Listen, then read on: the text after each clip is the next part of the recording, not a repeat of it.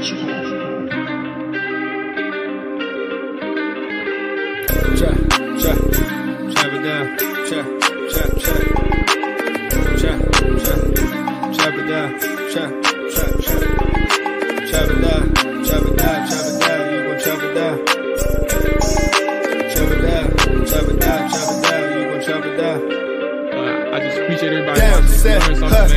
him throw the ball, we gon' pick it off. You gon' let him hit the hole or you gon' cut it off. You gon' play through fourth and long or you gon' punt it off. Your defenders, heavy hitters, put your pads in. Don't be looking for the ref to throw no flags in. Keep the helmet on, keep the cleats tight. You the type to want to win by any means, right? You should look alive. This is Trap or Die. Yes, sir. Welcome back to another episode of the Trap or Die podcast, provided to you by 214 Media and SB Nation's Hogs Haven. I am your host, Smalley Mo, Coach Mo, all that good stuff, man. In here with no Rick today, but for a good occasion, man, celebrating some fams' birthday dinner. Shout out to Erica, all that good stuff, man. But Rye and Nick is here. Nick, Rye, how y'all fellas doing, man? Y'all straight? Good, bro. I had a good workout today, as I'm sure you know. A little sore. Well, you know, I heard what you said at the end of the workout. What I You know said? what I'm saying? You said, Kenny, man, I ain't doing class today, bro. Yeah. You quit on Kenny pretty early. Class is out of the question today, man. Yeah. Extra work. We did enough work today, and I normal workout, bro. I couldn't do it today, bro. He was. It was the sprints. I think that's what put the cherry on the top. I was doing sprints, bro. We had sprints at the end of the jump. 5-minute sprints at that. Yeah, I'm glad I'll be in the morning. He ain't worded right. It was 5-minute sprints, but it wasn't like we were sprinting nonstop. We had one sprint, and then the next person went when we came back. Then the other person went when we came back. How many people in y'all group, bro? Rest, it was three. Come on, bro. Me, Tyler, and Mo. So it's like 4 sprints total per person. It's not bad. That's not bad, bro. It wasn't good. Was it? Yeah, that's not bad, bro. Down the back, right? Yeah, down the back, bro. Okay. Down the back. Nick, how you feeling? Everything straight, bro? Hey, you know what's wild, bro? I've been in pain since Thursday, bro. I don't know if I worked on Thursday, but like no, you didn't. Matter of fact, Ali said you were supposed to be in there with us. I was supposed to be all right, so I was supposed to be Thursday. Didn't feel good. You gonna lie like that, bro? I wasn't in it. I wasn't in Thursday, but Friday I felt bad. Saturday I felt bad from Friday. Today I felt bad from yesterday, and then like 3 games, bro. I already know tomorrow I'm gonna feel even worse. Like, for sure, bro. I couldn't walk yesterday. My foot was like this big, bro. And she was like, "You going to the gym tomorrow?" I was like, "I don't know. To be honest, I'm gonna have to wing it in the morning." I woke up knowing it's a squat day. I'm like, bro, I know Ali gonna be tripping. We didn't even squat today. You didn't go? No, I went. Okay. I went this morning, but I'd be good. I just gotta like move around for like a good 15 to warm my foot up before I even saying. Nah, bro, it's everybody over, bro. I got like 7 injuries, all from yesterday. For real. Yeah, man. But you know what's crazy about Ryan talk about Mo? I remember we was playing basketball, bro. Ryan had a layup, bro, threw his back out. I was out of shape. That's the difference. I got at least 50. Especially back then. That was funny. But Nick set you up, bro. That was Ian, please, that was funny because bro, I'm trying to tell you, Ryan did a regular layup. Why you trying to do that? Out my back. It was a rap, bro. That's crazy. We do look, man. We do got company, bro. That's crazy, bro. Ian Cummings, draft analyst, and scout for Pro Football Network, is live with us right now. He joins us to preview the NFL draft. And welcome back, man. I appreciate you joining us tonight, man. How you feeling, bro? Everything straight? Yeah, I'm good. I just got back from the gym. Actually, I had to really shovel down my Chipotle quickly, man. But chest and tries today, so we got that going, man. And I don't feel sore. I know it's gonna hit me soon, but we're good for now. So yeah, we're just chilling. You went heavy a little bit. A little bit, yeah. I just started going to the gym full time this year, so I'm still building myself up. But I think 75s for flat bench dumbbells, just kind of rep stuff out. So I'm trying to up that bench, but we got a ways to go before I can put myself on the spreadsheet with the NFL players and like say, where are we at here? But we're working our way up. We're getting there. It's the grind, that's for sure. I respect it. We all got our starting points. The training spot that we go to, all 3 of us, Ride's journey is probably the best one that I've seen outside of Daryl, since I've known Daryl in the gym longer than you, Rob, but seeing him come through, like everybody got that starting point. I remember it's pretty bad, Ian. I'm about to say, I'm glad he said, I ain't gonna say, I was about to bring bad. up an example. I'm like, it's not worth it. Nick already embarrassed him. He said he blew his back out. I made a lot of strides. You see, he tried to embarrass me earlier. Brian embarrassed you, bro. All I said was, I ain't gonna do that to Ryan. Hey, you got to start somewhere, right? Yeah, I ain't gonna do that to Ryan. So Exactly. I'm glad you in the gym, man, getting that smoke. Just like the fellas, man. So let's go ahead and get into some draft talk. But before we do, whatever way you're watching, whatever way you're listening, make sure you hit that follow button, make sure you hit that subscribe button, make sure you hit the like button, all that good stuff. All positivity for the Trap or Die podcast. We definitely appreciate it. We did get a rating, a review recently, and I meant to say it on the Commander side as well, but I'll read it here and kind of give an explanation as to what's going on. So BT47, I did see your mention on Twitter as well, but on the podcast, he said, where is the NFC East mixtape? Where did it go? He said he gave us 5 stars, so we appreciate that, but also said, don't make me go follow another team page to get it, which makes sense. But for those who don't know, SB Nation or Hogs Haven is independent in terms of the podcast side. It's independent to Vox Media because of the whole Vox Media news over like a month or two ago. There is like a lot of podcasts and even some blog sites were discontinued because of the finance situation and all those things. So that's all that is. So you don't get the NFC East mixtapes on the Trap or Dive podcast anymore. You're only going to get that on Blogging the Boys. Actually, for the NFC East, all other 3 NFC East podcasts. So you can find them on there. But yeah, that don't mean leave Trap or Dive, man. Don't do that. You still gonna get your skins content. You still gonna get your all 32 stuff. So with that being said, let's go ahead and get into the draft talk with Ian. Look, before I get into my favorite offensive position group, let's talk about quarterbacks. My favorite is wide receiver. But for quarterbacks, what does the quarterbacks rankings look like for you this year? And I guess I'll leave it with the blanket term because I have some questions about one person in particular who I hear a lot of, and I'm actually turning the corner on him too, myself in a positive way. But overall, what does the quarterback position group look like for you this year? How are you ranking things? How are you evaluating that position group? Mm-hmm. Yeah, I'd say the top 4 is separated from the rest of the pack. You got Anthony Richardson, CJ Stroud, Bryce Young. Those are my top 3, and those guys are all clustered together very close. I've gone back and forth on Richardson and Stroud, and I even had Young, my QB1, for a little bit there. I've been the most indecisive person when it comes to those 3 because they all bring very good qualities to the table. I think I'm settling on Stroud as my QB1. I think Richardson provides the highest ceiling for sure. I think Young provides the highest floor. You talk about the creative instincts that he has, the it factor under pressure and chaotic situations. But I think Stroud has the best mix of upside and safety as a prospect. So I think I would give him the nod there. I think, especially in that Georgia game to close out his career, I think one of the biggest questions for Stroud was his ability to create, off script, and I do think he has the necessary athleticism for it. I think it's more a matter of comfort for him. He's not super comfortable in that phase right now, the way that Young is and the way that Richardson is, but he does have the mobility to do it. He has the off-platform throwing ability. We saw him generate velocity off-platform, and he's got good arm talent. It's not explosive arm talent like Will Levis or Richardson. He doesn't quite have a cannon, but he can generate pace very easily, and he can layer throws into tight windows. I love Stroud's eye manipulation, anticipation over the middle of the field. I think he has a lot to offer, so I'm a big fan of all those guys. A-Rich I do think is a higher floor than it's insinuated. I think that athleticism that he has can help him out early on, and then he's got a cannon. His upside is through the roof.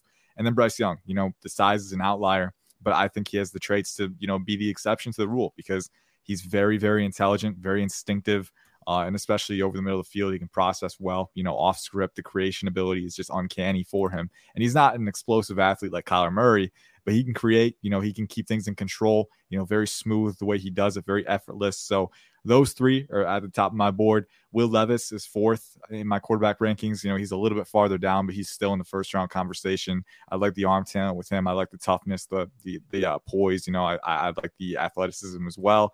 And then Hendon Hooker, even farther down. There's a gap between him and the first 4, but he's my 5th quarterback. So that's how I got it. And then you got guys like Clayton Tune, Jake Haener, Dorian Thompson-Robinson, but those guys are all kind of in the day 3 range. So that's what you're looking at for QB. So I had a couple now that I think about it, but one of my guys that I was going to bring up was CJ Stroud. And while I haven't watched many quarterbacks in this class in full detail, including Stroud, I have an idea, like this theory, just based on the games that I've watched, that this isn't even the prototypical mold of an OSU quarterback. Like you get a lot of guys that come into OSU and like they're built off. I mean, of course they have a solid arm, but and maybe even Dwayne Haskins was an exception as well in that theory. You know, he only played one season, but like a lot of these guys are more athletic than anything else. Obviously they have good arms, but like their athleticism like stands out. And CJ isn't unathletic, but like his arm is the thing that makes him move. And like, is this a quarterback where you look at him and you say he could, or he has the highest potential to break the prototypical mold of an OSU quarterback coming out? Because these are guys who, when they come in the league, for whatever reason it is, just all of a sudden, just no more excitement, no more elite level college play transferring to the NFL level. Like they have their struggles for whatever that may be. What do you think about CJ? I mean, obviously you broke it down, but in the sense of like being able to be a consistent, maybe even I'll give him a top 12 quarterback. I'm not going to say top 5, top 3, but top 12 quarterback in the NFL, Pro Bowl level potential. Like, is that what you see in CJ Stroud? I do think he can get to that point, and I do want to preface with this. I think, you have to be, and I know you're not doing this, you got to be wary of scouting the helmet, with any position, any school, Ohio State QBs, it's been a big thing. There's been Alabama QB talk as well in recent cycles, right? So, every school that's had a bust at QB, someone's going to bring it up and say, oh, well, this guy didn't work out, right? So it's one of those things, every prospect, even if they come from the same school, the same supporting, system, right? Every prospect is different, way different. There's so many different nuances and variables. And Justin Fields is one guy too. I mean, the situation that they enter in the NFL is different, right? And that plays a big role too. Like Justin Fields coming in, the Chicago Bears, it was not a great situation for him with Matt Nagy. And then once Nagy got fired and they brought on Eberflus, and, the roster was still going through a big transition period to start the year, didn't have a lot of supporting talent, right? But he started to rely on his athleticism, and we saw him start to trend up. So every prospect is different. Every career trajectory is different. With that being said, you mentioned, I do think it's a good point that a lot of Ohio State QBs don't produce right away in the NFL. I don't think that's a common thread for Ohio State QBs. I don't think it's a common thread to make, but I do think Stroud can start to break that. I do think he has the traits to do it. And, I think it's really interesting because you mentioned he does have the athleticism. I think the curious thing with him is that he doesn't rely on that athleticism. Yeah. Like there's a long touchdown from 2021. I think it was over 50 yards, right? Where he got in open space and he actually had speed, So it's one of those things where when he needs to use it, he can, but he doesn't rely on it because he's a very good sound decision maker. He's a quick processor. He's accurate. I think he has all the tools to be a very good pocket operator. But on top of that too, once he gets more comfortable working in chaotic situations, I really like the upside that he has to kind of add that dynamic to his game. So to your point, I think he can start to succeed early on. I think especially, like any quarterback and like Justin Fields, like any Ohio State quarterback before him, it does depend on situation, right? Like I'll be a little more excited for him if he goes to the Panthers rather than, what if he fell to 3 and the Raiders traded up for him? Then I'd be a little more apprehensive, right? But I think the Panthers have a really good supporting cast for him, a really good supporting system. I love how he would translate in that Shanahan-based Texans offense.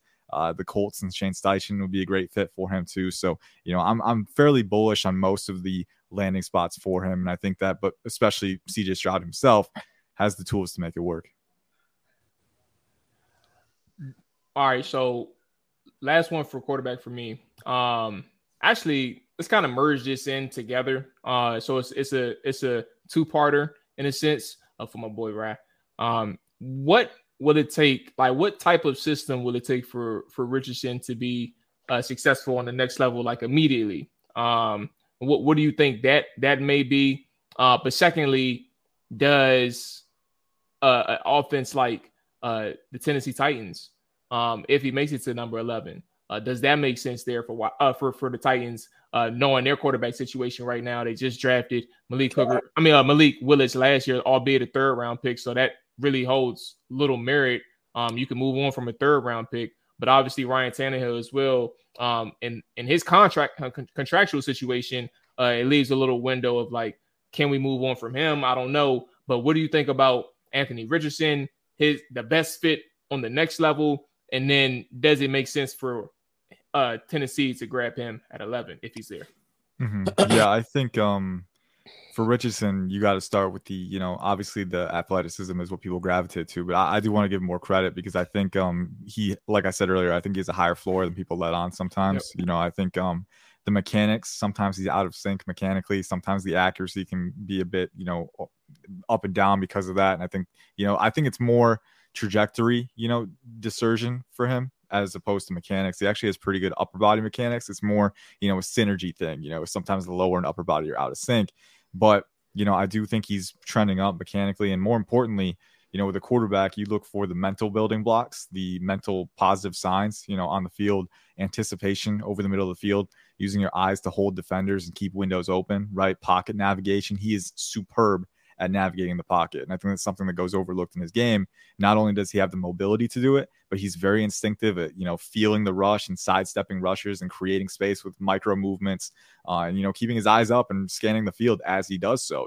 Quarterbacks, it's very difficult to multitask and do that. And you see Sam Howell, I hate to rag on the Commanders guy. I do think he has upside, but one of the bigger knocks on him coming out was that if he felt pressure, he would drop his eyes and run, right? Will Levis, kind of a similar thing where sometimes when he feels pressure, he'll freeze up, right? How you encounter pressure, how you deal with it is such a big thing because you're going to encounter it. You need to be able to navigate and keep your eyes up and, stay composed through the entirety of the play. And Richardson has shown that he can do that, right? And then on top of that, he's got the running ability. To your question, what scheme would he fit best? I looked at the Colts and Shane Steichen as a really good blueprint. You saw how Steichen utilized Jalen Hurts early in his career, really building around his ability as a runner. And I think that's a great way to not only maximize Richardson's skill set, but also open up opportunities in the passing game too, flush the defense into the short third and then start to open up opportunities where he can use his strong arm and get that verticality in there. I think building around his elite running ability is a great way to put the defense in this endless tug of war, right? I just love the idea of that. I think that Shane Steichen in particular is a coach who has experience with that kind of talent, knows how to utilize that. Could the Titans take him at number 11? I don't think he makes it to number 11. I don't think he makes it out of the top 5. I think if you're the Titans, you need to trade up to number 3 to get him because if he's there number 4, he is tailor-made for that Colts offense. So I could see the Colts trading up one spot to 3 just to make sure they get him if they really, really like him. It's going to be interesting to see what happens because there's so many different potential outcomes. But I think the Titans would have to trade up to do it as opposed to, whether they should. I don't know, man. I mean, I wasn't super high on Malik Willis last cycle. There's a similar conversation to be had about the athletic tools, right? But I think Anthony Richardson shows a lot more potential with his processing, right? I think Malik Willis got into chaotic situations and was very uncontrolled. The field vision was not close to, being as consistent. And Richardson sometimes has lapses there, but I think there's a lot more promise with Richardson as opposed to Willis. And Willis was older coming out. He does have potential, but I think, it's going to take a little bit more for him. I see an easier path to growth for Richardson. And so that's why, I would be willing to do it, right? I think it's going to take a lot of capital, and that's the tough part, right? Because there's a lot of teams that are trying to gun for that 3rd spot, and you're not going to be able to get him sitting at 11. So it'll be interesting to see. But if I'm the Titans, you got a roster that's starting to get ready to compete, right? You've added pieces in free agency. I think you do have to be aggressive if you really, really like a guy, and if you do have a plan for him. So we'll see what happens. Yeah. So, Ian, I'm glad you're here, man. I will say, I know your expertise is in college players coming out to the draft. And like you already mentioned, we're sitting at 11. Given the fact, like you said, if we actually wanted to grab one of these quarterbacks, we would have to go up to 3, which our name has been, in the rumors of potentially making that move. But, just bear with me for a second because, I'm not sure if you're very familiar with our roster, but I feel like, you did mention that some of the free agents we picked up, but our wide receiving core is very mediocre. Pedestrian, bro. Just say it. Y'all suck. To say the least. That's all you had to say, bro. Y'all not good. Just relax. I was more thinking about the defense. I think Arden Key, Danico Autry, the secondary, right? Yeah, but the offense is definitely, Treylon Burks it's basically it, and he's still got to develop. So yeah, I think you're right. It's not quite there, right? I guess I was thinking get a guy in a runway. Yeah. So my list is a look as far as how you have the top 4 ranked. We're slightly on the same page, except like 1 or 2 spots. But just given our history, and you've been talking about the high potential of Richardson, which he does have a high ceiling. But our draft history, we took Jake Locker at 8, who also had a lot of potential, didn't pan out. Took Mariota at 2, had a lot of potential, didn't pan out. Malik Willis was high on a lot of people's draft boards. I don't think a lot of people thought he would drop to the 3rd round, but as you mentioned, had very poor mechanics, and in the few starts that he had, still a project, still potential. But I'm just of the mindset that if we are gonna keep Ryan Tannehill at the contract that he is, which I don't think is worth the money, but I would much rather take a player like I don't know if Mar had a question about the next position group, wide receivers, but I just kind of wanted to hear your quarterback for a minute. Go ahead. Kind of wanted to hear your insight, because who I think is our best fit for our team, the way it's built right now, we need to start a wide receiver. And I like Jackson and Jigba Smith a lot. I don't know if I said his last name backwards, but Smith and Jigba. Okay, yeah. I'm high on him. I just kind of wanted to hear what you thought about him and his potential. Yeah, for sure. He's one of my top 2 receivers. It's him and Quentin Johnston, that top 2 for me. I'm a big fan of him, and I'm a big fan of the fit. I actually just mocked him to the Titans in my latest 7-rounder. We're on the same page, so exactly, we're on the same page, man. Yeah, circling back to the quarterback conversation real quick, because I do think ultimately, if I had to get off the fence and make a decision for the Titans, I would probably stick with what you got for 1 year. Maybe look at the 2024 crop, because maybe that's ultimately what's the better option for you. But I do think, especially with that receiving core, because Treylon Burks has wide receiver 1 upside. That's the key upside for him. He was always going to take some development, right? I feel like getting a target funnel type like Jackson Smith and Jigba, you can insert him into the slot on day 1, and he can just be a immediate separator, elite separator for you, kind of that safety blanket for whoever your QB is. I feel like every wide receiver core needs that, right? Because that takes pressure off your wide receiver 1 type, allows them to isolate one-on-one matchups, right? And Smith and Jigba, I wasn't as high on him to start the process because I didn't see elite long speed. I didn't see elite explosiveness. But the more you watch him, he does have an elite trait to build around athletically, and that's his agility, his short area agility. I mean, he separates, he can cut on a dime, change of direction is very smooth. And then on top of that, he knows how to use it as a route runner, spatial manipulation, really pressing into stems, manipulating defensive backs at the catch point, phenomenal catching instincts and body control, really strong hands, some of the acrobatic catches that he made. Yeah. It's insane to think about, but he has really good body control. On top of that, 2 phases of receiving play, separating before the catch and converting at the catch. He's very good there. And then he's a pretty slippery after the catch threat too. So I think he's a very complete receiver. I think he's a guy who can come in right away and be a safety blanket, target funnel, whatever term you want to use. And especially for the Titans, who really need that reliability more than most, I could definitely see that being a good fit. For sure. So let's ask, I want to get your opinion. So let's do 2 prospects, receivers, day 1, day 2, and day 3.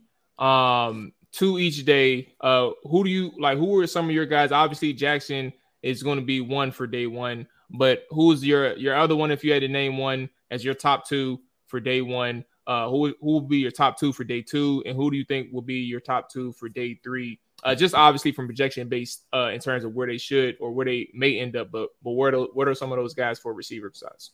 It's a tough question, man. There's so many guys that I want to name. Yeah, I think this receiver class. You can go. Look, I'll give you the floor. You can do more than 2.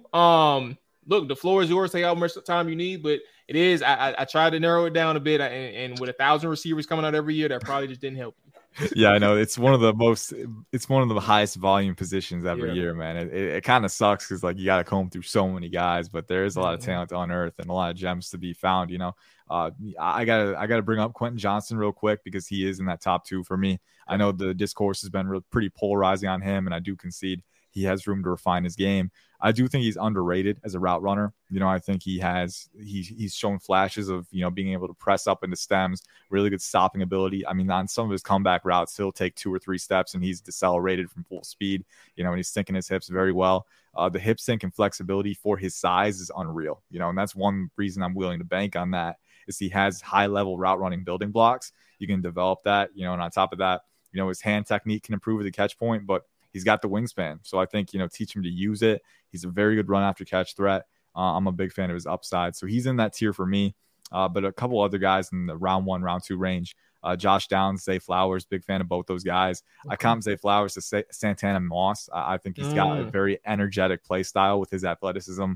Again, change direction. He's got great foot speed. Looking for a guy. I hope not, man. Hey, they got Brandon Cooks, so hopefully that kind of steers them away. We'll see. But I'm a big fan of him. The separation style, the run after catch, and he's got great body control. Josh Downs kind of reminds me of Doug Baldwin a little bit. I think he'd be that slot warrior. He's a great separator, very good spatial awareness, along with the lateral twitch and the explosiveness. Cedric Tillman, Tennessee. We'll go to round 2, day 2 now. He's one of my favorite receivers. He's actually a top 3 receiver for me in the class behind Smith-Njigba and Johnston. So I'm a big fan of him. He's an elite producer in 2021, but he's around 6'3", 215. I comp him to Michael Pittman Jr., one of those guys who's pretty streamlined as an athlete, for his size, but he's got great foot speed, great hip sync. He's got really underrated route nuance for his size. Usually with a 6'3" guy, you're talking about an alpha at the contested catch point, which he can convert in 50-50 situations better than most, but he's a great separator too. I'm a big fan of that element of his game. I'm combing through the names in my head now. Jaden Reed from Michigan State is another day 2 guy that I really like. He's a little undersized, around 5'11", 180s, I want to say. But he's another guy who's got great deep speed and he can threaten defenses vertically, but he's also a great route runner. And at the catch point, again, he's very good at putting himself in position. His feel for positioning is one of the best in the class, in my opinion. And his ability to make acrobatic catches at the catch point, for his size, is uncanny. You don't see guys like at that size make those kinds of adjustments, but he can do it very well. A.T. Perry from Wake Forest, another day 2 guy, around 6'3", 200, but another guy who, at the Shrine Bowl, he put on a clinic with his separation ability. I mean, this is a guy who has very good lateral twitch, foot speed for his size. I don't think he's an elite, athlete in terms of his explosiveness out of breaks. He tested very well. I want to see him channel it more often, but he's another guy who has that lateral agility for his size. And again, he's very good at using physicality through stems, right? It's not just route running isn't just, using your athleticism and agility. It's also using physicality, arm swipes, whatever it may be, to fight through contact at the stem and break free. And he's very good at doing that in targeted bouts. You don't want to be pushing and shoving guys constantly because you get called for flags, but he's very good at knowing when to use his arms, when to break free. And then he's another guy who's very, very good at converting at the catch point. Day 3, I think Demario Douglas from Liberty is one guy that'll bring up. He's undersized. He's around 5'8", 170s. So, he's a guy who's going to be in a niche role at the next level, maybe a slot guy, but another guy who ran in the 4.4 range, explosive athlete, and a very good separator. But I think one of the things that stands out for him is that for his size, a very natural catcher of the football. Sometimes with guys who are 5'8", 5'9", you worry how they're going to convert in contested situations. You worry how natural they are extending beyond their frame. And he's very natural. I mean, he ran the gauntlet drill at the combine, didn't drop a pass, was catching it in stride without losing speed. And at the Shrine Bowl too, he showed that, man. He can run routes, he can separate. And then when the ball comes his way, he's very, very natural at extending beyond his frame. And, once he's in open space, that speed, very, very tough to deal with. So those are a few. I want to get one more day 3 guy. Hang on. I got a list here. I'm going to try and scroll through it. SMU. Rasheed Rice. Yeah. That's one. I'm a big fan of him. Yeah. I think, okay. Yeah. I'm looking at him too. Yeah. I don't grade receivers this way, but I kind of try and look at them through the 3-level threat framework. That's kind of what I call it. What can you do before the catch? What can you do at the catch point, and what can you do after the catch? And I think Rasheed Rice is one of the more exciting receivers within that framework. His route running is a little raw right now. He's shown flashes, but an important caveat with him is that he played a lot of the 2022 season with a foot injury. So I think that affected his efficiency at times. But at the catch point, man, he's another guy. I think he drew a lot of pass interference penalties, man. I mean, he's one of those guys who he's got the length. I think he's got over 32-inch arms. so he can outreach defensive backs. But then his body control, again, his vertical athleticism, his flexibility to contort, and put himself in position is very, very strong. He's very natural at, one thing that you don't want to see receivers do is body catch, right? I do think he has some focus drops sometimes, but you won't see body catches from him. He will extend beyond his frame. He'll get his hands on it, and he can convert. And then after the catch too, he's got the frame density. I think he's around 6'1", over 200 pounds. So he's got great frame density, good contact balance, can churn through arm tackles. I love that part of his game. And I think, once he gets fully healthy, we'll start to see that explosiveness translate on the field, because he tested with, I think, a 41-inch vertical, over 11-inch broad, so 11-foot broad. So he's got the explosiveness. He's got the twitch. I'm a big fan of his upside at the next level. Sure. Nick, y'all need offensive line, right? Y'all still need offensive line? No, we're pretty good on offensive line. We need to replace our fullback one we just let go, and Ezekiel Elliott. So I do have one question. Outside of Bijan Robinson, what's two-part of? Do you think any running backs will go in the first round? And then if not, who are some guys to look at it like probably day 2 besides my guy Chase Brown? Chase Brown's a good one, man. I gotta, yeah, he's a guy who I gotta bring him up. I gotta talk about him now that you mentioned him, because he's a fun player. I think he's more of a linear guy, north to south, but I mean, he's a guy who's no nonsense. He gets upfield quick, very explosive, very dense. He's got good contact balance. I like him a lot. In that late day 2, early day 3 range, he can be a great value pick for you. But to your first question, any running backs in round 1 aside from Bijan? It's tough. I think Jahmyr Gibbs is the best chance. I usually would err on the side of less running backs in round 1 just because of positional value, right? That whole spiel. But, I do think Jahmyr Gibbs, what he did at Alabama really helped him out a lot. I think, not just the running ability, but distinguishing himself as a potentially elite receiving threat too. The modern NFL, what you can do, if you can do more as a running back, if you can be versatile, that helps you a lot. And Jahmyr Gibbs showed he could split out wide. He can line up in the slot. He can separate as a route runner, and he can make plays at the catch point like a wide receiver can. So I think that's going to help him out a lot, because you look at his natural running ability too. He's got vision. He's got creative instincts. He's got insane burst out of his cuts. He gears up better than anyone in this class, in my opinion. So I could see him going round 1. If the board falls that way, that's kind of another factor, is how the board falls, but there's a chance for sure, and I think moving to day 2, some other running backs that I do like, my running back 3, Tank Bigsby from Auburn. I like him a lot. Around 5'11", 215 pounds. He ran in the 4.4s at his pro day, so probably a 4.5, right? But still good enough speed. With running backs, you're not too worried about the long speed. What you're more worried about is the explosiveness through gaps, and I think he's got that for sure. But one thing that really enamors me with Tank Bigsby's game is, how flexible he is in and out of his cuts. This is a guy who can go from lateral to vertical very quickly. And that helps when you're manipulating at the second level, moving from second to third. He's a guy who can really change directions very effortlessly for his size. And then he's got great contact balance, physicality. And that Auburn offensive line did not help him out a lot. I think getting behind an NFL offensive line will be a big assist for him. And then one more guy that I really like, Kendre Miller from TCU.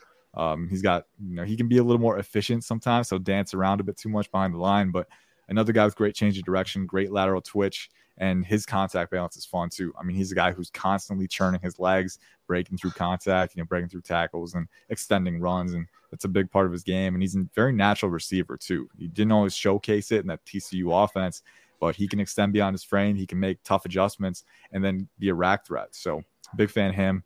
Tyjae Spears from Tulane, another one who's big on my board. I think I have him at 5th overall in that running back group.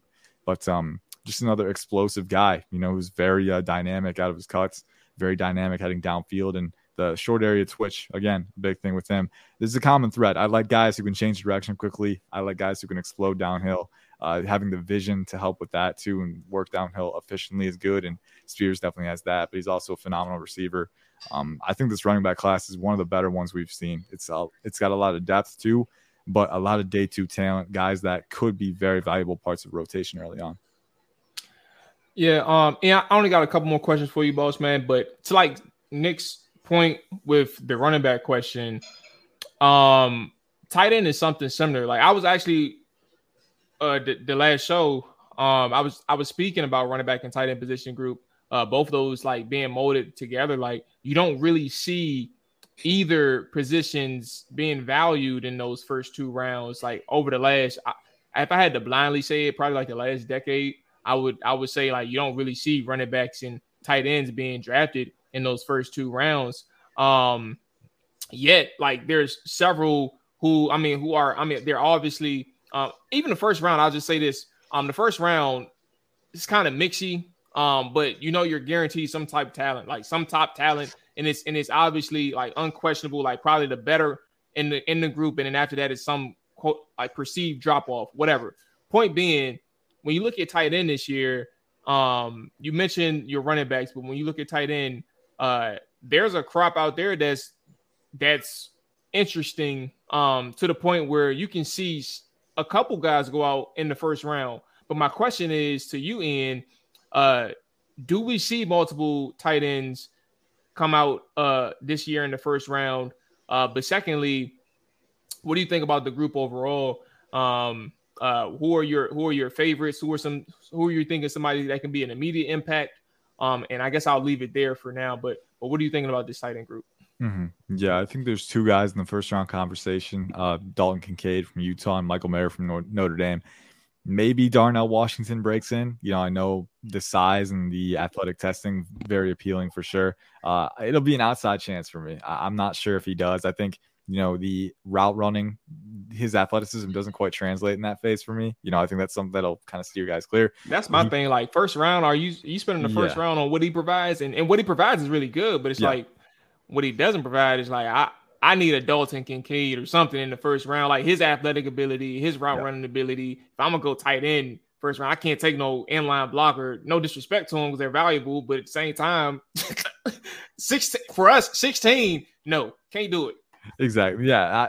One thing I like to say, the idea of Darnell Washington right now is more appealing than Darnell Washington himself. I mean, he's got good athleticism for his size, for sure. He's an elite blocker. You cannot take that away from him. I mean, he's so fun to watch as a blocker, but as a route runner, the athleticism to me doesn't quite translate yet. He's pretty lumbering in space. He's not sharp on his cuts. He can't sink very well. And then he doesn't sustain burst out of his transitions very well. And then, even one of the other areas where he's going to present appeal is a red zone threat, with his size and length. He's a clap catcher. He's not supernatural at attacking the ball and guiding it in. Sometimes he'll clap it, and that can be a source of drops, right? So I think there's a lot of room for refinement for him before he can be who we want him to be. But, I think on day 2 is where the value is for him. But going back to Kincaid and Mayer, those are the 2 guys that are separated from me. I'm a huge fan of Kincaid. I mean, you talk about, Washington not being supernatural attacking the football. Kincaid might be the best in the entire class, wide receivers or tight ends at attacking the football. I mean, he's so natural at extending beyond his frame. His sense of timing is impeccable. The contortion ability, the coordination, he's so good at converting at the catch point. But then his athleticism too. I mean, he's explosive up the seam. He's very flexible as a route runner. I think Mayer is a little more nuanced when it comes to route running. Mayer is actually pretty underrated there. He's not quite as explosive or flexible as Kincaid is, but I think his functional athleticism and foot speed is good, and then heading into stems, he's very good at pressing into stems, using the entirety of the space he has and using his physicality to break through tight coverage. I think that's a big part of it. But I think both of those guys provide a lot of appeal in the early rounds, and those are the 2 that are kind of separated from me. Going down the board, man, other guys that are, we talked about it with the running back class, and it's very similar to the tight end group. There's a lot of depth for, wherever you want one. I think a lot of different player types too. Just off the top of my head, man, Tucker Kraft from South Dakota State is one that I like a lot. I think he's one of those guys who can be a seam threat with his athleticism, but he's one of the better run after catch guys in the class too, because he's got very good leg churn through contact, very good contact balance, really dense frame. And, especially for a team like the Dolphins, that's a fit that I like for him. Sam Laporta from Iowa. I don't think he's quite as dynamic as he tested, but I think he's another really well-rounded guy, who can come in and be a high floor tight end right out of the gate. Another nuanced route runner with good run after catch ability. Luke Musgrave, I think he's another one where the idea of him is better than him right now, but he's an explosive guy. He's explosive, very flexible too. He can use curvilinear acceleration to really explode through seams and kind of, attack angles in the deep third. And I love that part of his game. And then I'm going through the names in my head. Luke Schoonmaker from Michigan is another one I'm a big fan of. He's a smooth athlete, tested very well. And I think that Michigan offense didn't always showcase his ability as a receiver. You know, he's a phenomenal blocker, very assignment sound, knows what he's doing, very good angle awareness, very good physicality. But then as a route runner too, there's some really good flashes where he's sustaining his burst through cuts, you know, using his hands to convert the catch points. So you can go down the list, but this tight end group, man, I'm a big fan of the depth there. Brenton Strange from Penn State, another one who can, you know, convert the catch point, run after catch. You know, I think, you know, at whatever round you need one, there's going to be an option there. Zach Kuntz from Old Dominion, you know, a little raw from an athletic standpoint, but all the athletic tools are there for him. Another seam buster, right? You know, whatever type you need, there's a lot of different player types for you. And I think that's going to be a fun element of this class, you know, seeing where guys land. And, you know, if there's any UDFAs, there could be gems in that range too. You know, I think it's a deep class with a lot of different player types and a lot of valuable variety for teams. I'm glad you mentioned Brandon, because I was a little, I'm about to tap into him this week. So I ain't gonna lie to you. I was a little biased. I saw his stats before I looked at him. I was like, I don't know if I should pick him when I'm a little time limited. but you gave me a little boost, so I'm gonna go ahead and check him out for sure. But listen, before we get out of here, I appreciate your time as always. And your last thing for me, because we didn't talk about the defense side of football, so I want to make sure you tap in on that side. Give us your 4 prospects, your 4 favorite prospects. So they don't even have to be 1, 2, 3 on your board, but your 4 favorite prospects on the defense side of the football. Who are those people that are your favorite as you've watched them over the past X amount of months? This is a tough one, man. I'm about to pull up my big board here. You know, I'm not going to go with the 4. I'm not going to go with the 4 best. You know, I think that's a little cliche, right? We'll go with just 4 guys that I'm higher on. I'm trying to get through it. Okay. I'll start with Derek Hall, edge rusher from Auburn.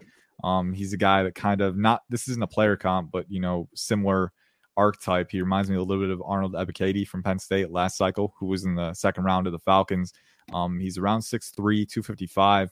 But I think he's got over 34-inch arms, and that combination of natural leverage and proportional length is very valuable on the edge. You know, that's a guy who has a really good power profile, very explosive off the line, but he's shown that he can stack rip moves off of bull rushes, right? He's shown he can kind of stack counters there too. So I'm a big fan of his upside within that role. Carrington Valentine from Kentucky is one guy that I'm pretty partial to. Around 6 foot. He's a true junior. He declared early. And he doesn't get a lot of buzz. I think this corner class is so deep that, you know, he'll fall under the radar. But 6 foot, 193 pounds, over 32-inch arms, very explosive athlete. He tested with a 39-inch vertical, I think a 10.8 broad, ran in the 4.4s. And he's a guy who on tape, one of the most physical players in this draft on tape, Carrington Valentine from Kentucky. I mean, he gets right in your grill. He will compete to the final whistle against the run, against the pass.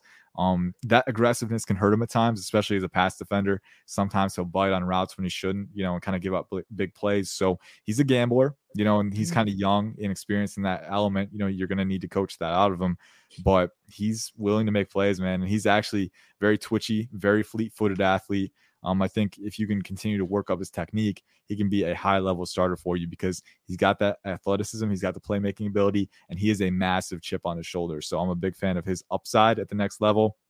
Sticking with the corner group, Corey Trice from Purdue is one that I'm a big fan of. 6'3", 206. I think he measured in with around 32-inch arms, I want to say. But he ran in the 4.4s. He tested extremely well. And I think the big thing with him, you know, he's explosive. He's got good long speed, but Corey Trice at 6'3" had a 6.73 cone. That is insane. You know, for his size, with 6'3" guys, you know, especially cornerbacks, the biggest issue for you is, you know, can you sink your hips? Can you transition? Right. You know, and Tariq Woolen is one guy who came out, you know, he could do it. It was consistency that was the issue for him. But, you know, I look at Corey Trice and I see another guy who can really transition, can flip his hips with ease, get upfield, carry guys. And, you know, I think he's got that upside for sure. I want to pick a 4th guy, man. It's tough. Texas defensive tackle Moro Ajomo. That's my 4th. He was at the Shrine Bowl and he put on a dominant showing at the Shrine Bowl. He's around 6'2", 6'3", 293 pounds, over 34-inch arms. So again, natural leverage, proportional length, and that power profile is insane, man. He's still got to refine his game as a pass rusher, but He's a phenomenal run defender. He can acquire leverage and hold the line. And his power as a pass rusher, I mean, if you isolate one-on-one opportunities for him, he's going to barrel through that guard, man. He's got insane displacement capacity. So big fan of him. I think he tested with a around 40-yard dash, 33-inch vertical, very good explosiveness for his size. So, upside is a big thing for me. You're drafting them for what they can be, not what they are right now. And those 4 guys are 4 that stand out to me as, very upside-driven prospects. That sounds the last guy that you mentioned from Texas. Is he spacing out to like 3 techs, and like is he versatile on that defensive line? Like he is. Yeah, okay, he can play. He played 3 tech, he played 5 tech. He rotated between those spots usually, but he can play both. I think you use him based on situational matchups, right? I think he translates best to the 3 tech or 4i, the next level. Okay. And maybe slide him into 2i, but he's got versatility for sure. Okay. Ian, man, look, I shot for 20 and didn't realize how much time we had you on. So I appreciate you, your patience. I appreciate you chopping it up with us, man. I want to give you the floor now. As always, man, plug talk, let the people know what you got going on, where they can find you, read from you, hear from you, all that good stuff. Yes, sir. So got the new handle. It's down below me right there at IC_draft. You can follow all my content there. Just released a full 7-round mock. So that'll be my last one for the cycle. So if you want to see who your team picked, go ahead and check that out. But I think Tennessee got both JSN and Moro Ajomo. So I was partial to the Titans class there. But check that out for sure. I'm gonna check you out for sure. Yes, sir. Yes, sir. And then we're updating scouting reports going all the way up to the NFL draft. We'll have new top 10 positional groupings out, but until then, man, it's just regrading, reevaluating, and just kind of hanging on for the ride, because no matter how much preparation you do, you never expect what's going to happen. So that'll be the fun part. And then it's on to 2024 after that. But in the meantime, we got 2023 coming up. So keep an eye out for all the draft content over at PFN. We are gearing up, man. It's the best time of year, but we're living for it. So, look, this y'all Christmas, man. Y'all live for these moments. You do a good job, though, bro. I've been, you know how long I've been locked in, so it is what it is. But Ian, man, you take care. Enjoy the rest of your week, boss, man. I'm gonna try and lock in with you after the draft, so we can try to break down. We got the players in front of us. We got the Skins players, the Commanders players. We got the Titans and some of the Cowboys guys. Yeah, we don't take a wide receiver. By the time you come back, I won't be happy, bro. I'm just telling you right now. I won't be happy. All right. Well, hopefully, you aren't happy when the time comes, right? So we can laugh at you. No, for sure. Who do you have going to Dallas though? Just curiosity. Come on, man. You had all right. Just curiosity. In the mock draft, are you asking? Yeah. Dude, the mock draft, the board played really well for Dallas. They ended up getting Broderick Jones at 26. So getting that offensive tackle. He said he don't want no offensive line. He gonna call that. He said check the mock draft, bro. He ain't have to read it down for you, bro. Log on. Dude, hey, that's appreciate you, Ian. I'll give you previews. I'll give you previews for sure, man. But that's all he get. That's all he get. He get Broderick Jones. That's all you give him, bro. Everything else he need to read. I'll tantalize you a little bit. I really like your 2nd round pick too. So now you got to go check that. Now you got to go look. Exactly. I'm going to go check it. Tell you that right. There you go. I need to go send me the matter of fact. Send me the DM me your article so I can take a look at the mock draft. Yes, sir. We'll do. All right, boss man. Hey, take care. Enjoy your week. Big one. Appreciate you, man. Appreciate it, bro. I'll see you guys. All right. Here we go. Ian, do I get this? Oh, bet. There we go. All right. Ian Cummings, Pro Football Network, does a good job, man. In-depth detail analysis, breaking down. Like I told you, bro, his encyclopedia. I don't know how you remember all that, bro. Like he knows notes. He had it. He said it. Bro. Cuz was going, bro. Keep your notes. He had them. Keep your notes, man. That's all you got to do, bro. That's all you got to do. But fellas, as we continue on with the show, we got our blind 5 up next. Yeah. Shit we see on social media. Come on. We're gonna close out with OBJ. So with that being said, fellas, there's only one thing left to do. Yeah. I left my shades in the car, bro. Thing left. Crazy, bro. Boy, you stupid. That's crazy. Why both of y'all gotta get up? Look at y'all. Who had to get up? Your boys ain't even on camera no more. Who had to get up? Bro, both of y'all. Come on, bro. Y'all still ugly. Come on. What'd you say, Rob? You said you don't got your shades? What you said? Come on, bro. Let's go. That's what you said. That's what he said. That's what he said. Okay. I left my shades in the car. That's good. What else you leave in the car? He ain't leave that drink. Go ahead, Sam. Go ahead. Boy, I'll cut you out of this live, boy. I ain't gonna say it, bro. Out of respect for the show, bro. We good, bro. We good. I'm good. Yeah, You know what I mean? I'm good, bro. I'm good. I'm copacetic. You know what I mean? We good, bro. All right, I'm gonna give y'all an option, bro. We're gonna talk about college players because we talking about draft time. Not necessarily college players that's coming out right now, but in the past we're gonna go from like 05 and up. College. But it's two different options though. We can go quarterbacks, or we can go offensive athletes. I can put it that way. Stick to quarterbacks. Quarterback, bro. I understand. You be all over the place, bro. Have me. And then I'd be mad. I didn't mess my pickup, bro. All right, just because y'all said that, bro. Say no. Rick automatically a loser since he ain't here, so we're gonna put L across the board for him. Yeah, and this is off of just what they did in college, bro. You don't gotta think about what they done in the league, bro. First, we got Cam Newton. So, time about this is 05 until where? Till basically we got 17 years, bro. Yeah. Okay. 2. Cam Newton. I'm gonna go. Who's calling me? Oh, Joe. Damn. Got called it back. I'm gonna go. I'm gonna do a soft. I'm gonna do 4. Cam Newton in college? 17 years, bro. I'm gonna go 4. 2. Tebow's in that joint. Pay attention, bro. Just relax, bro. Just about to say Joe Burrow. Joe breaking your own rules. There's no such thing as no. We're discussing the pick. All right, no, I'm not discussing nothing. Let's go, bro. Stop talking, bro. I'm not even talking to you. What'd you say, Ryan? This in the list. Come on, bro. You trying to mute me? I'm not even playing with you. Go ahead, Nick. Next one. No, I'm asking for your what number did you have for Cam? That's what I'm asking. 2. All right, bet 2. I'm about to mute you, bro. What you got? PTSD or something? I ain't got. I only mute Nick. Hey, come on, Nick, because you. Hey, come on, bro. Deshaun Watson. Going 3. 4. Okay. That's tough, bro. Tim Tebow. 3. 2. Lamar Jackson. 5. 5. Yeah, 5. My man won a Heisman, bro. 5. Natty.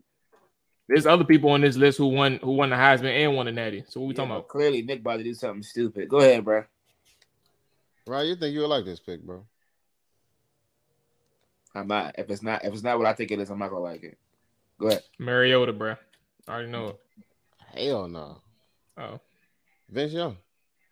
Oh, I'm cool with that. I'll tell you, baby. But you should have said Joe Burrow. Joe Burrow had the best college season ever. Yeah, I know. My list was like that. What's your list, man? VY 1. I had Cam at 2. Tebow at 3. Cam won a Heisman, right? Cam won a Heisman and Natty. And championship. I had Tebow got 2 Heismans though. Deshaun at 4. Only thing I would probably switch is put Lamar at 4. Because he was crazy. You said you would put Lamar at 4?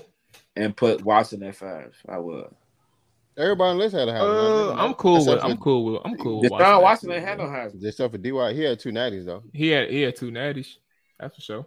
And he beat Bama. Them Bama. No, I think he had 1. I'm about to say I think he had 1. He lost to Bama once. Trevor Lawrence got the other one. He got 2 natties, bro. He got 2 natty appearances. He got 2 natty appearances, sure. For sure. But yeah, Vince Young was probably the most electric. He was probably the most electric quarterback, before Cam was even around. Like, I think he's still one of the most electric quarterbacks. Hey, just know I was watching the Rose Bowl in church. Okay. Don't even know why I was in church. Let me tell you how. But I was cheering for USC. as hard as I could, bro. And every time, bro, Vince Young made a play, bro, I was so mad, bro. I'm like, they can't stop him, bro. That was probably like as a young adult or as a child, that was probably the best game I ever saw, bro. I was like, it's no way, cuz this great. In the ugly burnt orange, that ugly white with burnt orange, I was like, bro, cuz out here cooking. And I thought Reggie Bush was gonna be that. I was like, he gonna cook these boys, bro. He been cooking all year. Speaking of that, Vince Young, even though he made a couple promos with us, by like he got one of those. What's my boy there from Baltimore? Snoop Jones. He got one of them joints. He had one of them. You know what I mean, one of them joints he wasn't supposed to be in, but it's on his record. You know what I'm saying? But I did like Vince, but Vince was another potential high ceiling quarterback that just did not. I mean, truth of the matter is, I think BY still could have had a better career with us. Then y'all if it wasn't Jeff for Jeff Fisher, I don't think Jeff Fisher at some point. Jeff never really liked him, bro. That's what I'm saying. At some point in his career, I think he only used them to prevent himself from getting fired. Right, for sure. Bro, let's do this other one real quick, bro. It's a short list, obviously. It's only 5. But I just want to see y'all opinion. I want to see what y'all do on this one, bro. Real quick. What are you talking about? This other list I put together. Hurry up, bro. All right, let's go. First one on the list, DJ. What are we doing? He doing the athlete joint. Like, offense. Since 05, bro. Yeah, it's gonna be hard to do, bro. You know how many tough. That's the whole purpose of it, bro. D-Jack, I'm gonna say 4, maybe 5. Deshaun Jackson. Okay. Yeah. You said 4, Ryan? I'm gonna go 5. All right, in college, I'll do 5. Let's take crazy, bro. Tavon Austin. Tavon is better than DJ in college. Tavon was ridiculous at college, bro. Definitely, yeah, I'm gonna do 3. I want to do 2, but I'm gonna be 3. D'Anthony Thomas. 4. Damn, I could have put him at 5. 4. Sure. For sure, could have put him at 5. Percy Harvin. 2. He was crazy. Oh, I'm gonna do 1. There it is. First year at 1, bro. Who we got next, bro? Who am I Reginald Bush. Number 1. Thank you. First of all, you said since 05, bro. Reggie Bush last season. Reggie Bush was a rookie in 06. That's 1 year. Bro. I don't. All right, fine. I ain't tripping. I would gladly put Bush at 2. And Reggie Bush is the best. Reggie Bush had like 3 years where he was cooking shit. I don't give a damn about no 1 year, bro. You know what's crazy about Reggie Bush though? First of all, the Pac-12 is not to negate what he did, Ryan. To be clear, technical. No. He said since 05, which means we're not counting anything before 05. That's wild. We're talking about players who were still in college in 05. We're not talking about the year he had in 05 specifically. That's fair. Reggie had 1. Best one on the list. For sure. And you know it. Good list, right? Great list. Come on now. Never W. Tell them all ball for 2 today. Boy, you ain't even win the last one. What you talking about? Yes, I did, bro. My list was better than yours.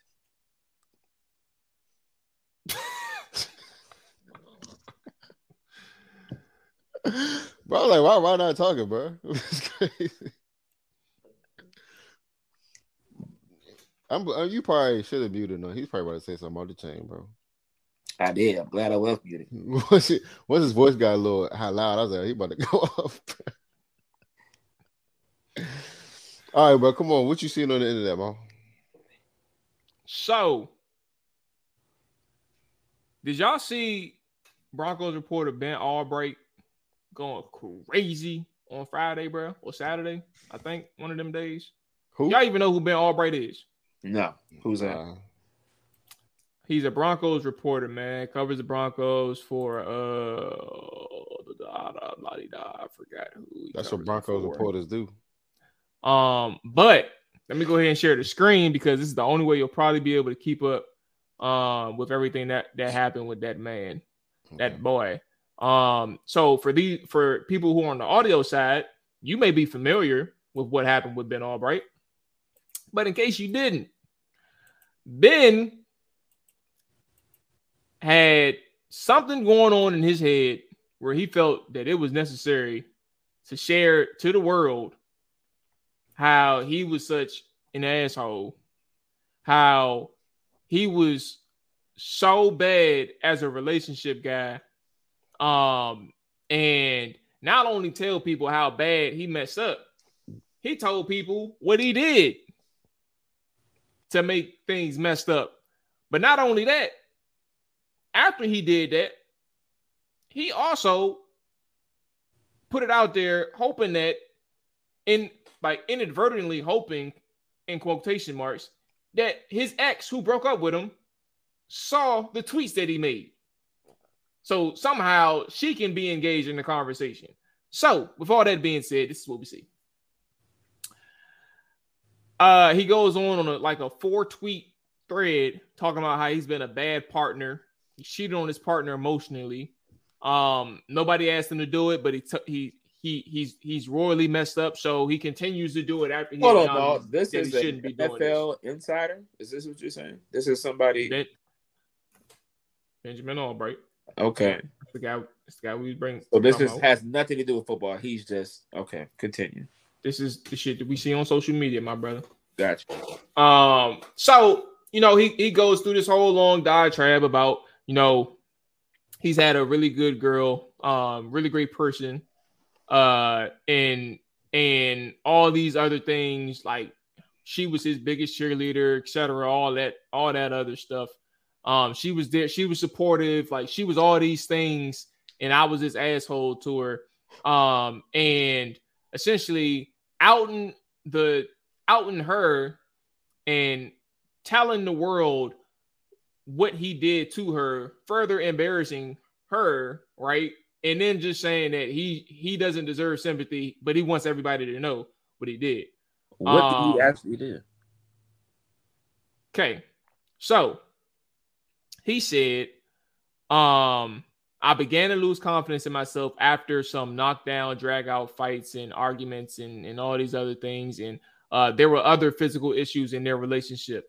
Now that is a little ambiguous or unknown what that means, but that's an interesting thought. But he said, as a result of him losing confidence in himself and there being other physical issues, he reached out to his ex and he started sexting his ex. He didn't talk about his partner, or he didn't talk to his partner.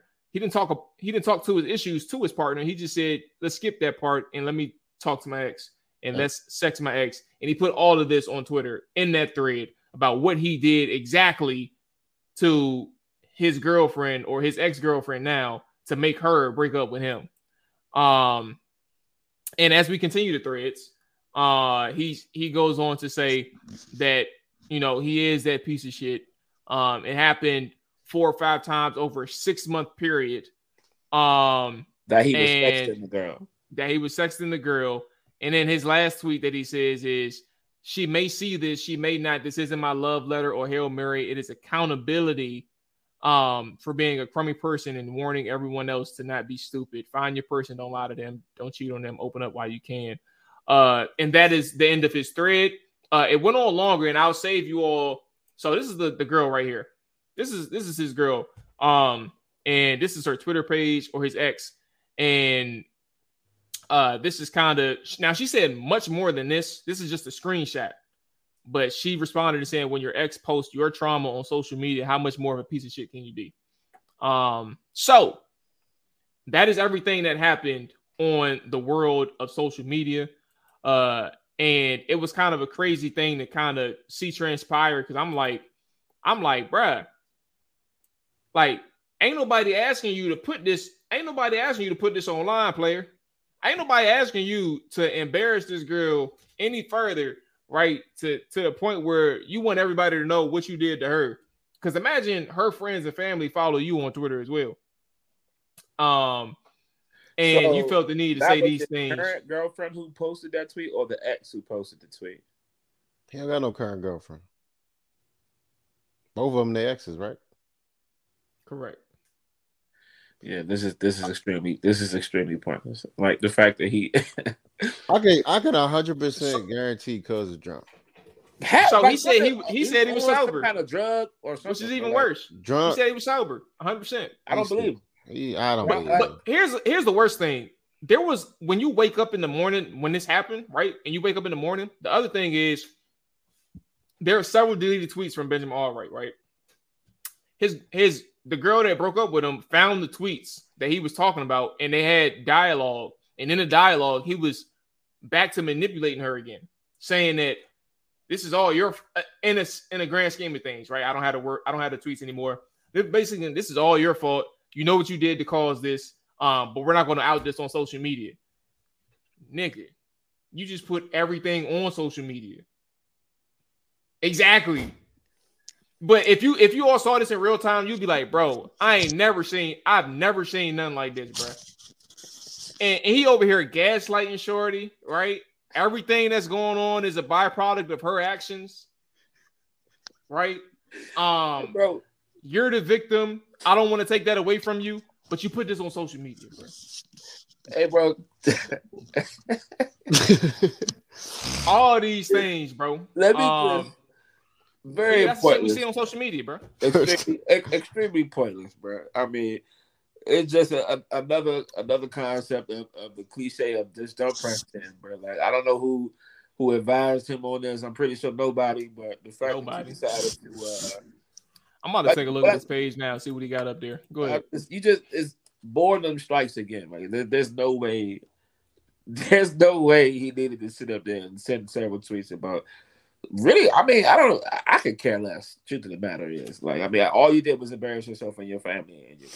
I think something going on in Denver, bro. Because all of them just stupid, bro. I don't understand. Like, what's going on? Like, yeah, bro. It's the something in the water. That climate, bro. It's the mountains, Slim. Everybody just you right. Everybody mountains. Ain't hitting that jump, bro. Ain't enough oxygen up that jump, bro. People losing their minds, bro. They need some more ventilation or something, bro. It ain't working. That's hilarious. But yeah, man, that's what we got, bro. A person wilding out on social media, bro, embarrassing himself, but not only that, trying to manipulate the person that he claimed that he loved, and he lost a good one, and everything backfires on him. Deservedly so, bro. Don't be that idiot. If there's anything that you get from what he put on Twitter, and he said that he's trying to save you from the mistakes that he made. The mistake that he made was trying to manipulate everybody on social media, and that shit not working out for him. So let that be the lesson. Okay. Don't try to play yourself. Just keep that shit to yourself. Simple as that. Fellas, Odell, signed with the Baltimore Ravens. Yeah. What does this mean to you all, man? What are y'all thoughts on Odell signing with Baltimore? I mean, I think the obvious indication that it may give in most people's minds is the fact that why would Odell sign if Lamar wasn't coming back? So before the signing of Odell, I was really of the mindset that Lamar, there was no way he was going back. I really thought, at some point he would be with another team, but clearly with the FaceTime screenshot that they, Lamar put up on his Instagram. In the club, turned up in the section. Yeah, like why would you post that if that wasn't something that if that doesn't. Who the hell is this in this screenshot that you sent to the chat? Who is this? That would be Trey Lance. Yeah. Yeah. He about to be the Canadian. He ain't no starting quarterback, bro. He about to be in the XFL. He got. He about to be playing for one of them. Hey, bro. All right, go ahead, bro. Continue. But yeah, bro. I mean, that just gives early indications that they might be able to work this out with Lamar. That's simply how I looked at it. I'm in the same boat. I don't think so. There's multiple avenues, right? Like people think like he signed a 1 year, $15 million deal. Now, that's another thing. I thought contract got like outrageous, bro. Worth up to 18 mil, right? But here's my thing, though, right? First off, like there's several factors that I don't think people take into account. Like, sure, in theory, you want to get paid handsomely, right? You want to get paid that money that you think that you earned, and Like the thought for Odell is that he hasn't been around in some time, but he's only missed one season. But the last time he stepped on the field, like a lot of people forget that when he got traded to Los Angeles, he turned up, and then he turned up even more when he got to the playoffs. Like 21 catches in 4 games, averaging over 13 yards of reception. I think he had like 2 or 3 touchdowns in the playoffs to the point up until the point where he got hurt in the Super Bowl.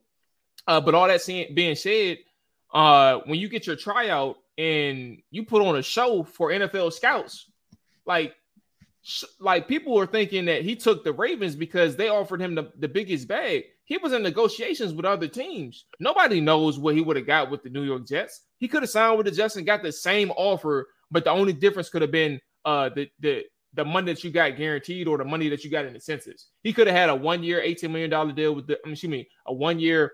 I'm throwing out numbers. 1-year, $13 million deal with the Jets worth $18 million. Like it could have been the same thing, just different structures in a sense. And all I'm saying is when you look at Odell's situation, sure, the money can play a factor, and I don't deny that.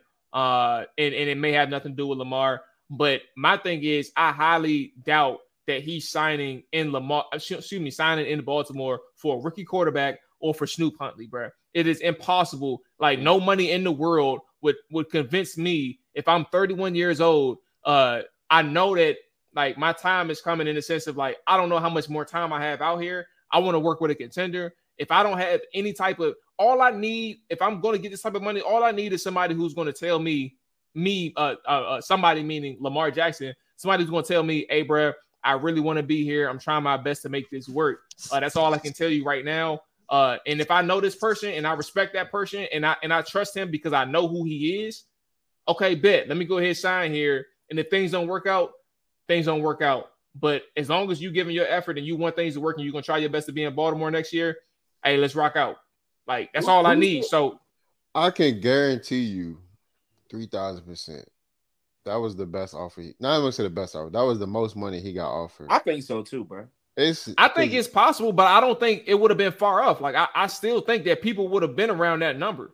It may not have been the same number, but it has that much bread left to give Odell. I mean, look. I don't know, but here's one thing I want y'all to, just kind of. That's to say, like, New York ain't broke. What do y'all think about the fact that Odell signed a 1-year deal with the Ravens and Lamar, let's say he comes back and plays in that tender? Like, how y'all know they haven't had any conversations? Like, look, bro, just play this 1 year. Let me show what I can do. And them out. And then you can slide after this year. I'm going to slide after this year. Like, what? Like, really? I mean, Lamar still getting paid as what? 32 mil? Something like that? Mil. He going to play. And he already, like, fed up with the organization. I mean, that ain't going to change because Odell signed a 1-year contract. I mean, that might give him, some push to play for this year. If Lamar, Odell and him are cool like that, he may just come and play that 1 year and slide.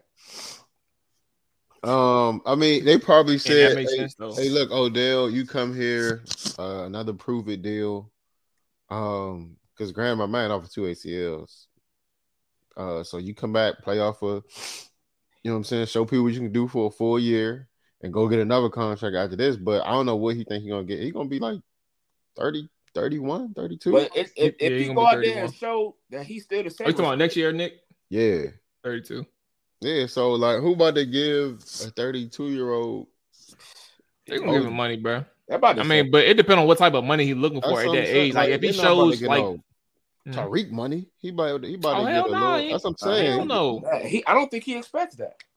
He can get a chill contract, but I don't think he should go out here thinking he should get, because I think he's trying to ask like 20 mil a year in Dallas. I'm like, bro, look, listen, we ain't got that. We still gotta pay CD. Well, so first off, you think he really wanted to join y'all? That's the problem in itself. I mean, he ain't sure for nothing, bro. That's what I'm saying, man. If he wanted Beckham condos, bro, we'd have had him, but you know what I'm saying? It's cool, bro. If you don't want bro. So did this throw you off for a loop though? At the end of the day, with Odell, did y'all was the Baltimore Ravens on y'all radar? No. Nobody even said he was going to talk to the Ravens. He just showed up one day and was like, "I'm just mess with y'all." And then kudos to Baltimore for not letting him walk out the door because I think he's supposed to go see the Jets like the following day.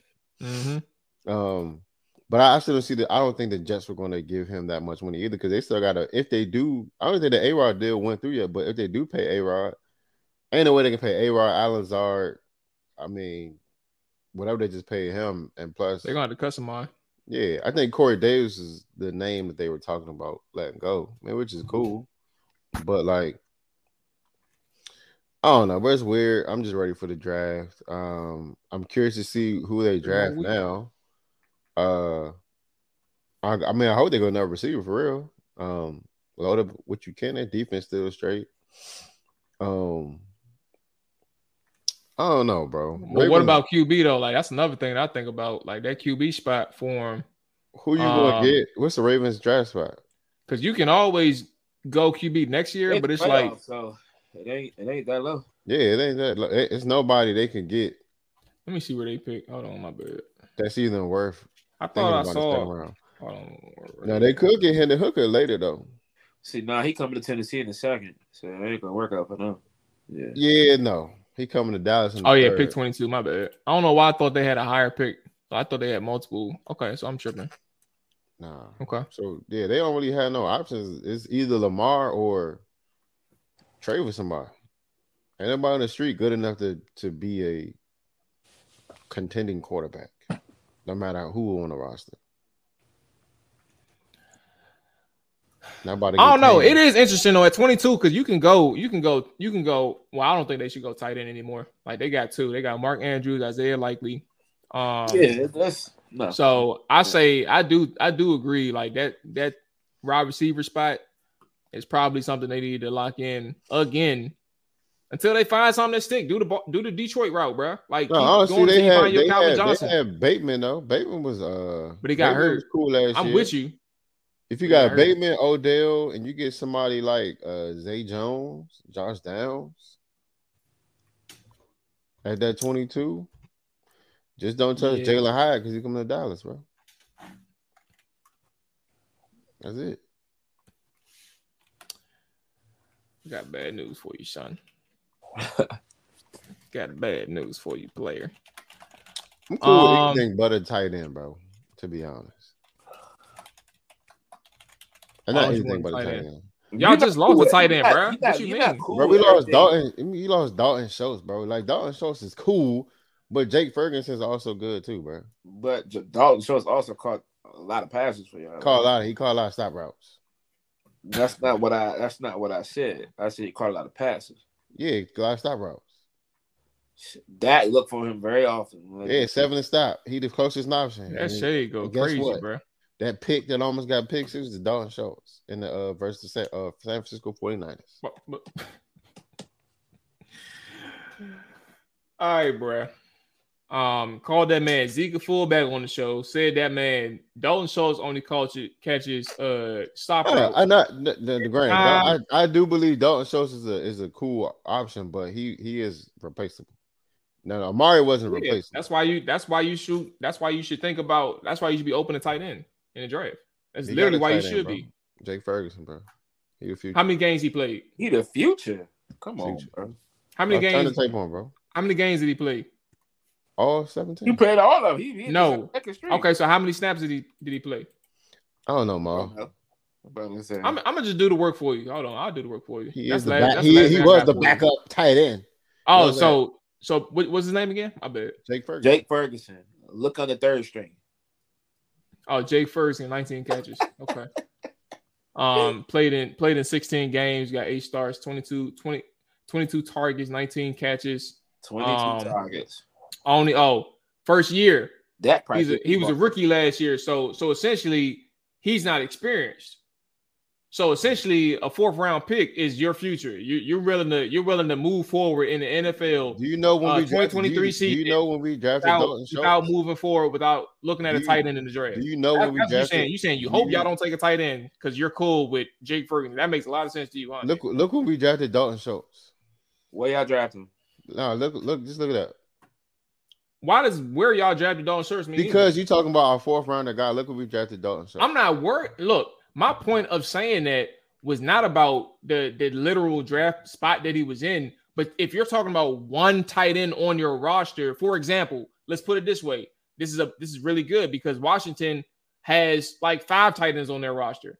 At this point, I like what's his name? Cole Turner, who's a second-year player, but he hasn't had enough exposure to even say that he's worth like putting forward as the number 1 or number 2 alongside Logan Thomas. Same thing with John Bates, who's been around for 3 years, but he's primarily a blocking specialist. He can run block and pass block, but he's next up in terms of the person with the most experience.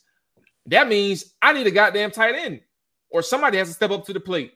And with all those bodies, I'm still willing to draft a tight end. I'm not saying first round though, but you need to be thinking about tight end, bro.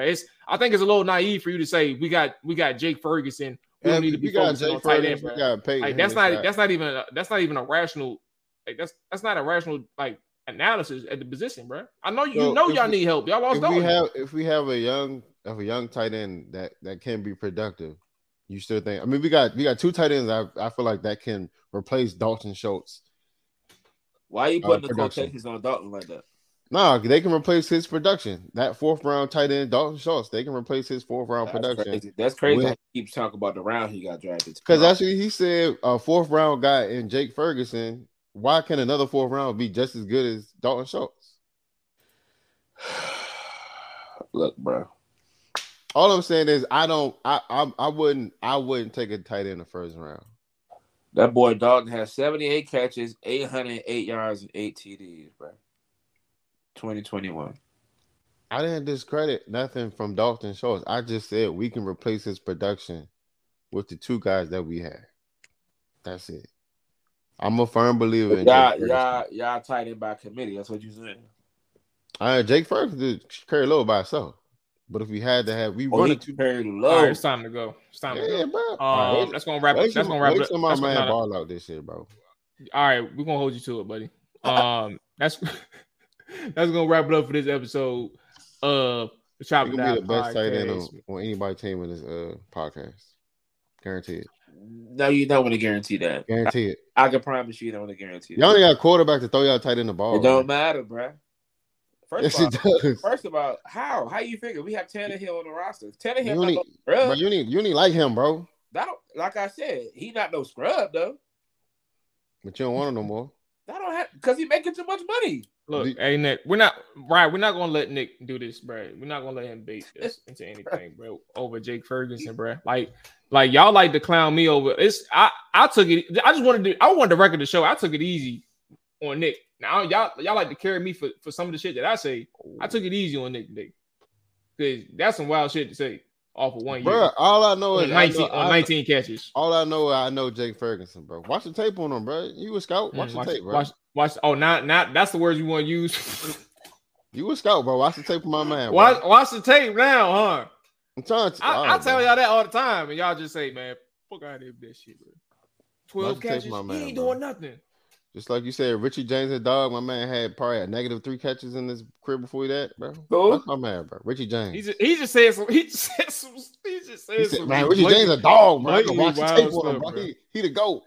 And what happened after I told you about Richie James? And like I'm telling you about Jake Ferguson, bro. Watch what I tell you about this season coming up. Well, you told me after the season ended. All right, you know what? I'm done. Cool. Keep an eye out on your boy. I can't believe you, bro. Jake Trasterson. Okay. All right, that's gonna wrap it up for this episode. Y'all didn't stop disrespecting my boy. Hey man, don't forget to like, subscribe, follow, all that good stuff. Rate, review, man. We appreciate it, bro. Stay tapped in, Chop It Down, man. More episodes along the way. The rest of this week. We got some more next week as well. Y'all stay safe. We out of here. Tap that button. Enjoy the weekend. Damn, set, watch him throw the ball. We gon' pick it off. You gon' let him hit the hole or you gon' cut it off.